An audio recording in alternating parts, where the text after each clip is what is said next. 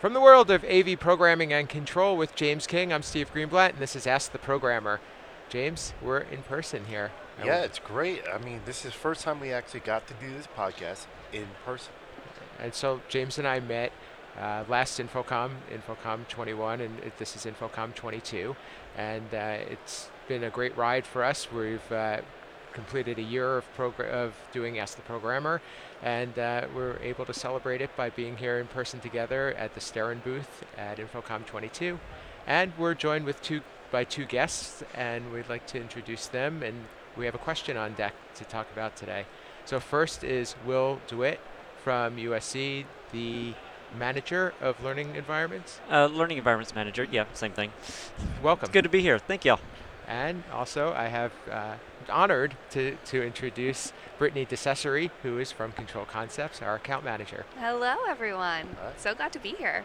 Thanks for being here. So, Will, tell us a little bit about, you've listened to our podcast. Give us a little bit of feedback. I've been enjoying it. It's really good. I've never been too heavy on the programming side. I'm more customer service, customer experience side. So it's interesting to hear basically the other side of that, the programmers, what you're focused on and what you're really looking for, and basically learning what I don't know that I didn't know so.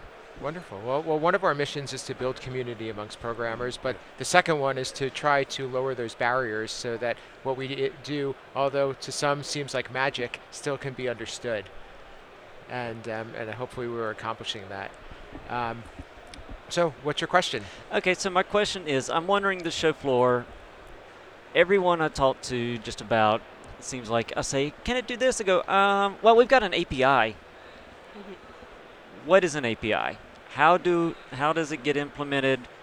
How can I help the programmers that I have to work with and tie into it and communicate to them what I need this to actually do? Very good question, and an important question, and something that's very relevant right now. And Brittany, you work with us and talk to a lot of manufacturers and help to understand that, because a lot of them don't quite understand they have an API. They promote having an API, and they say that this is a big value, but what does it really mean? Yeah, so, you hear, we've got an API. Okay, now what? Like, what do you do with it? How is it being used within the industry? How are you making sure it's being used to its fullest, right? Because a lot of times within the field, it's not going to be, I'm just going to go and take and spend 80 hours, 100 hours getting it all set up here for my use case, right? So what do I do with that? Who do we go to? Who do we ask questions to, right? And James, jump in on this, because this is something that you, I'm sure, in your programming role and also in evaluating products for your university, this is, I'm sure, a conversation that you have often, and having an API is critical, but are we making the most of our API these days? That's a couple of questions there. One, I was never huge on APIs, and that was my own partake, because especially when I come into programming, I like to full control and not fully trust other people's programs. I'm learning to develop more with APIs. But I think really what it is API for manufacturers, I felt, become a buzzword. They don't know what it is. They don't know how to sell it, or especially to people like Will, who is not a programmer. All right, how do I take this back and get my programmers to understand it? Like Steve, you under APIs. I know APIs. I can deal with them, but most of these people walking the floor don't know what APIs are. So is that us programmers doing a bad job at telling our salespeople what APIs are, or is it just a buzzword right now? So let's take a step back, because we like to define our acronyms, and that's something that I've learned from other podcasts. So an API is an application programming interface. So that hopefully starts to answer the question, right? And one of the things about an API is what are the commands? How does this device talk? What are the functions that can be used, and what are the specific messages that you send to a product in order to evoke those functions. So that's what's contained in an API. And APIs come in a bunch of different flavors. They can be very straightforward, where you just send a power command, and it may just be simply writing POWR, let's say, and that can be a way that you would turn something on or off, and it can be very simple in that regard. However, APIs have evolved quite a bit because we're in a world now where devices are on a network, and now an API has a lot of different values and importance. And this also is seen in a lot of mainstream applications that we work with. So if we talk about something like Slack or something like If This Then That, these are different tools that people use that not only do what they are intended to do, but also talk to other pieces of software or other products. And the way they do that is through an API. And how difficult are those to write or implement? How much time does it generally take? If I'm going and asking for these time resources from another department to help me develop and implement these APIs, I need to know what I'm asking for. And So I'll tackle that one and see if you correct me if I'm wrong here. The way I understand the APIs generally now is they're supposed to save time. So you're sitting there and going, okay, I'm going to write the power module and write this module and write that module. Manufacturer A gives you an API that has all those commands already done. You're just saying, okay, turn on or turn off. And it does all the other commands for you to speed up the process. Correct me if I'm incorrect. So I think yes, but do you want to jump in? So we're talking about now you take an API and what you do with it is you write software that implements it. So that comes in the form of what is the other side. So an API is a connector. It allows you to talk to that device, but how are you talking to it? Who is talking to it? And the way you talk to it is through the API. But what's important is what is the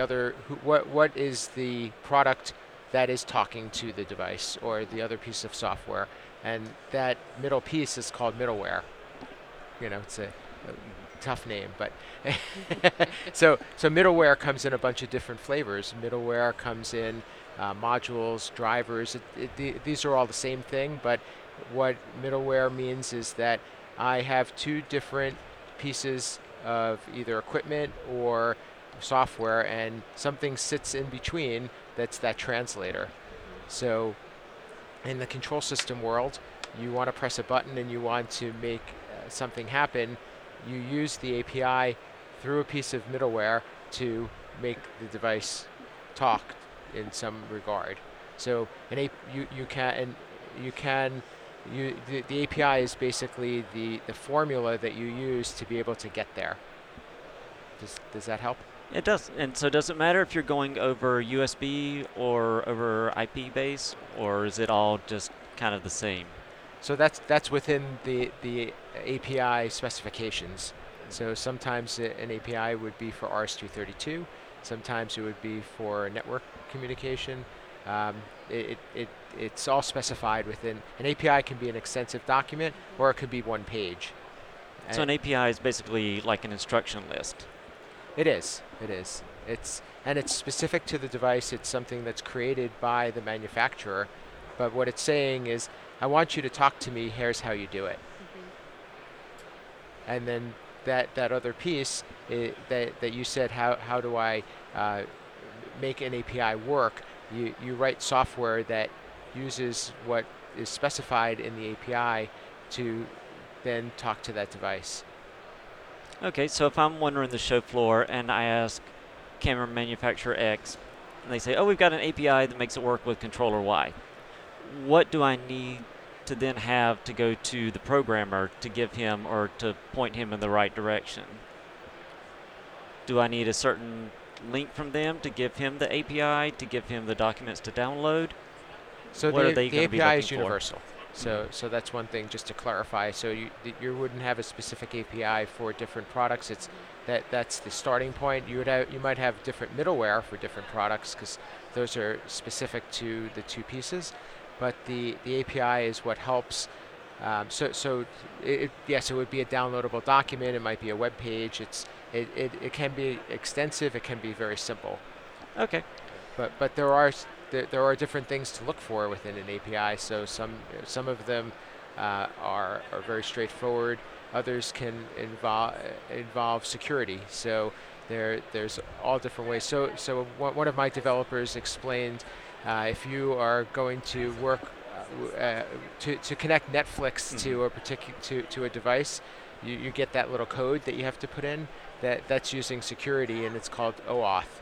And you by using that, you're talking to the Netflix API to be able to create a bond between your display or your player and Netflix's service in the cloud. Okay, great. Thank you. You're welcome. Helps. And so this conversation really has opened my eyes, and I think it goes back to what I'm talking about, where it became a buzzword. Because I've always came under the impression, and this is my lack of knowledge, I guess, was API was the middleware. That's what I understood the API as. Because everyone says, hey, we got an API. Well, yeah, I took the driver as what the device, you're talking to the device as. So yeah, I've used APIs all the time, but I just called them drivers, not APIs. I always took APIs as the middleware. Well, and so that's where, you're talking to that manufacturer and they're saying, okay, we have an API. Well, do you have a driver? Do you have a module? Like, what's your middleware? How is my programmer going to get that connected? Right? So that's the other piece, that middle piece is that translator. So yeah, this one's talking French, the other one's talking German. They got to meet somewhere in the middle. So how is the manufacturer ready to help make sure that it's easy to integrate? Yeah, I guess that's what I'm looking for is what's the terminology? What do I need to know? Because it's like having a display. They're like, oh, yeah, you just connect it with a cable. All right, well, what kind of cable? I know cables. I know DVI, HDMI. But modules, drivers, that's where you don't want to sound like, oh, I just don't know what I'm talking about, but I don't, and I need your help. So by saying that you have an API, just like Brittany was saying, is a good quick answer, because it's going to say, okay, I'm in the game. Because some products don't have an API, and you can't control them. It's just, no, you can't. There's no entry point there. But that's a good starting point, and now an API also has to be validated. So the API may not actually have all of the functions that you're looking to support, and that's also something to go and take a look at, because they don't have to expose everything that a product can do with an API. Is there an easy way to get an idea of what the API supports? A programmer. Yeah. Pick up the phone. Yeah. Gotcha. So here's another thing, that any type of device that has like a web interface or an app, those are using the API to talk to the device. They're just not telling you. So a lot of times, that's a good way of saying that I know that I can talk, that I can get the functionality I need if they're using that in an app that they've already developed. So, and sometimes that may not become apparent, because the person that you're talking to may not be able to share that, or be unwilling to share that. But that's a good way of determining what is supported and what isn't supported. Okay, yeah. So let's talk about why. Why are we having this conversation? Why is an API important? So in this day, especially in integrated systems, we need to be able to make different devices work within one platform. And that's where we get into modules and drivers. And so I'm sure that you have a specific need when you're looking at a product that you want it to work with something else. Would that be true? Yeah. I mean, I'm customer-facing, customer support, so my whole focus is making things as easy on the customer as possible. How can we support them better, faster, easier, make their experience better? So anything I can do towards that goal is what I'm moving towards. It doesn't matter what it takes, let's just get there. And so looking at APIs, if it winds up causing more issues than it solves, then it's not worth it. If I wind up having to tie up engineers for hours and hours and hours for 1% gain on function, that's probably not worth it. There's probably something better they could be doing. But I need to know what I'm asking for before I ask it of them so that I don't waste their time, they don't waste the user's time, like just to make everything smoother. Could you give an example maybe of something that you might be, you don't have to use brands, but is there some situation that you're trying to find a solution for? Everything? No. Let's take classrooms for example. Sure. Teacher walks into a classroom, they want it to work. So we've got projectors, we've got computers, we've got document cameras, we've got screens, we've got sometimes blinds, light, you name it. All that has to be tied together into an API. Well, if I get this new shiny toy and I want to bring it into that control system software, I have to get them to integrate it in so that the teacher can control it more easily. Some things are easy to do, they just plug and play. Some things you need an API. And so how to tie all that in is really kind of what we're looking at, if that makes any sense. So that's where what Brittany was saying earlier. That's where the having those modules or drivers. So what that's doing is it's taking an API and making it even more powerful by saying, I have the API and I've gone one step further to now bring it into the environment that you're looking to work with. So if you're working with a particular control system, you want to be able to say, do I have something that readily works for your product? And that's what they call a module or a driver. Some plug-in is another term for it. Yeah. So you've got that teacher, they're coming in and they have a checklist of 20 things they got to turn on and power on and get set and write inputs and everything. That's not going to work. That's way too difficult. So you get everything into that control system. You have those modules, those plugins, they're already all feeding in, all connecting and talking. So teacher comes in, plugs in computer, button, ready to go. Now we're going. Now we're teaching. Now their time is not wasted on this 20-step checklist. They're there and ready to use it, and they're off teaching, doing what matters, right? So the other thing we could touch on too, and James, if you want to comment on this a little bit, is that in a programming environment, using an API, somebody who knows what they're doing and has the skills can very much go and implement it if they understand it. But then we also have configuration solutions. So that's where an API is only half of the solution. Because the configuration platforms don't necessarily have the ability to do the custom programming that is required for somebody to talk to a device if it's not already in the library. Yeah, going with what Steve was saying, the whole customization with the non-custom, the configuring using that is going to be limited because you can't. To get the full power of the API, you got to customize it, because other than that, you're going to bloat your middleware to try to handle every situation, and then that becomes heavy on your system. They bogs them down.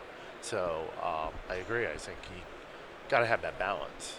So where's the difference come in between a configuration file, a settings file, and an API, or are they all similar flavors of the same thing? So it depends on what. That's a very good question. So it depends. That's why on, I invited him. It depends on what you're looking to accomplish, and it depends on the approach that you're looking to take. So we've had shows before where we've talked about the difference between programming and configuration, and programming is like using a blank canvas and you can paint any type of picture you want, whereas configuration is more of like paint by numbers. So you only have certain amount of colors and you only have certain options to make that happen. And if you want to paint outside of that form of that, or that stencil, let's call it, you have to, you're either limited here or you have to go into use a different approach. And part of what that's where modules and drivers get really critical, because those are what allow you to make the puzzle work. You don't have the free-form capability of programming in a configuration. So configuration, the advantages of it are that it's quick and easy. You don't have to have as much technical experience, but you also don't get the same flexibility as you would in a programming environment. Okay, so this may sound like I'm asking you how to eat an elephant, but let's say I wanted to learn how to implement APIs. How would I start? So it depends on where you're coming from. So part of that would be needing to learn programming a little bit, and Are they in specific languages, Python, C#, whatever? Not necessarily. they- You could use any language, but it's every API is a little bit different, and it really depends. There's no standard way of looking at it, but every API has its own is really defined by the manufacturer. Some of them in the old days used to be very complex because they didn't understand that they needed to simplify it for somebody like us to be able to use it a lot. They made it so that it was more for their own use, and then as control systems grew over time, they realized, hey, we need to make this a little bit more user friendly. So does it help then coming from the configuration side, starting there? Does that help kind of launch into it, or is it almost different worlds? As far as learning an API, so the configuration allows you to get there quicker, but you don't necessarily, it doesn't really help you to understand the API. I agree with Steve there. Is the configuring aspect of it would not be a good place to start to learn and understand this stuff, just because you don't get into the weeds with a configurator, because you don't have that option. You have option A and B. You don't have C, D, E, F, and G. Right. Like, so that's where you have to go and hit these other sites and these communities and get into the Pythons or the C# or any language as Steve mentioned, but hitting the APIs, the code-wise. And a quick way to try and test an API is to use something called a terminal program, where you just type in commands and you send them to the product, and it either does something or it doesn't, and then you could also see what it's reporting back to you. And that's the old way that we used to be able to take an API and be able to test it and see how it works. The other thing that there's really not always guaranteed that an API is going to work the way you expect. So it's very important to be able to get comfortable with it, get in front of the product, and be working with it. And that's again where modules and drivers, these pieces that are pre-developed that you can have confidence in and are proven. So, other than buying a whole bunch of lunches, what can I do to help support my programmers? What can I gather to do as much front end work as I can before I try to ask them for something? I think having somebody who understands and can be a resource to you, and be able to explain what you're looking for, and that's where third-party programmers exist. That's also where maybe you have somebody on your team that's a senior person that can be that gateway or that litmus test to say, hey, this is a product that I'm working with, and here's the documentation for it. Tell me what I need to know. Is this going to be difficult? Is this going to be easy? What's involved? What's the next step? And to add on to that, what I would say, especially in our world of higher education, is being that go-to person to say, hey, company A, I understand you have an API. Let me have a demo. Give it to my programmer with no time constraints and let them kick the tires. Instead of saying, oh, I got an API, I'm going to throw it on John's desk and I want this done next week. They're not going to understand that. We need that time to test and play and build. So I think that's probably a good place for us to pause. We gave a lot of good information today, Yeah. I hope. Yep. This is great. Thank y'all. I learned a lot. I mean, we love to follow up with the conversation with you and have more, and appreciate you listening, of course. How can people get in touch with you and learn more about what you're up to, and maybe continue? Maybe there's some feedback that our community can provide for you. Yeah, I'm reachable on Twitter, Will, the letter R DeWitt, or at Will R DeWitt, whatever. And yeah, that's probably the easiest way to find me. Okay, and we'll do it from USC. Thanks for being with us. No And problem. Thank y'all. Brittany DeCesare from Control Concepts, thanks for joining Of us. course. Thanks for having And me. how can people get in touch with you? Oh, LinkedIn and Twitter at Britt Dice. That's And, the best way. Share a little bit about what you do and how you've gotten into this conversation. Yeah, of course. So ultimately, I help. I go to our manufacturers and just strengthen those relationships, right? So I help them. They come to us and say, API, like we've got it. Okay.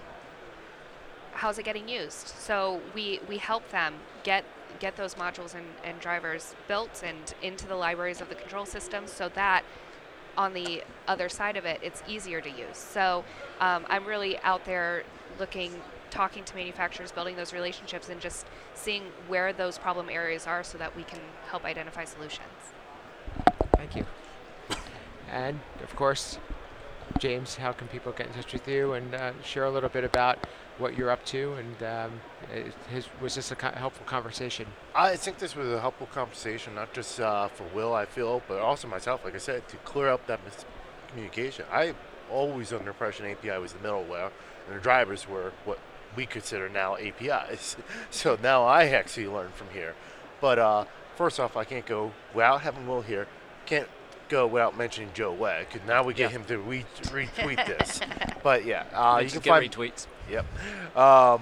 You can find me on anywhere on the internet.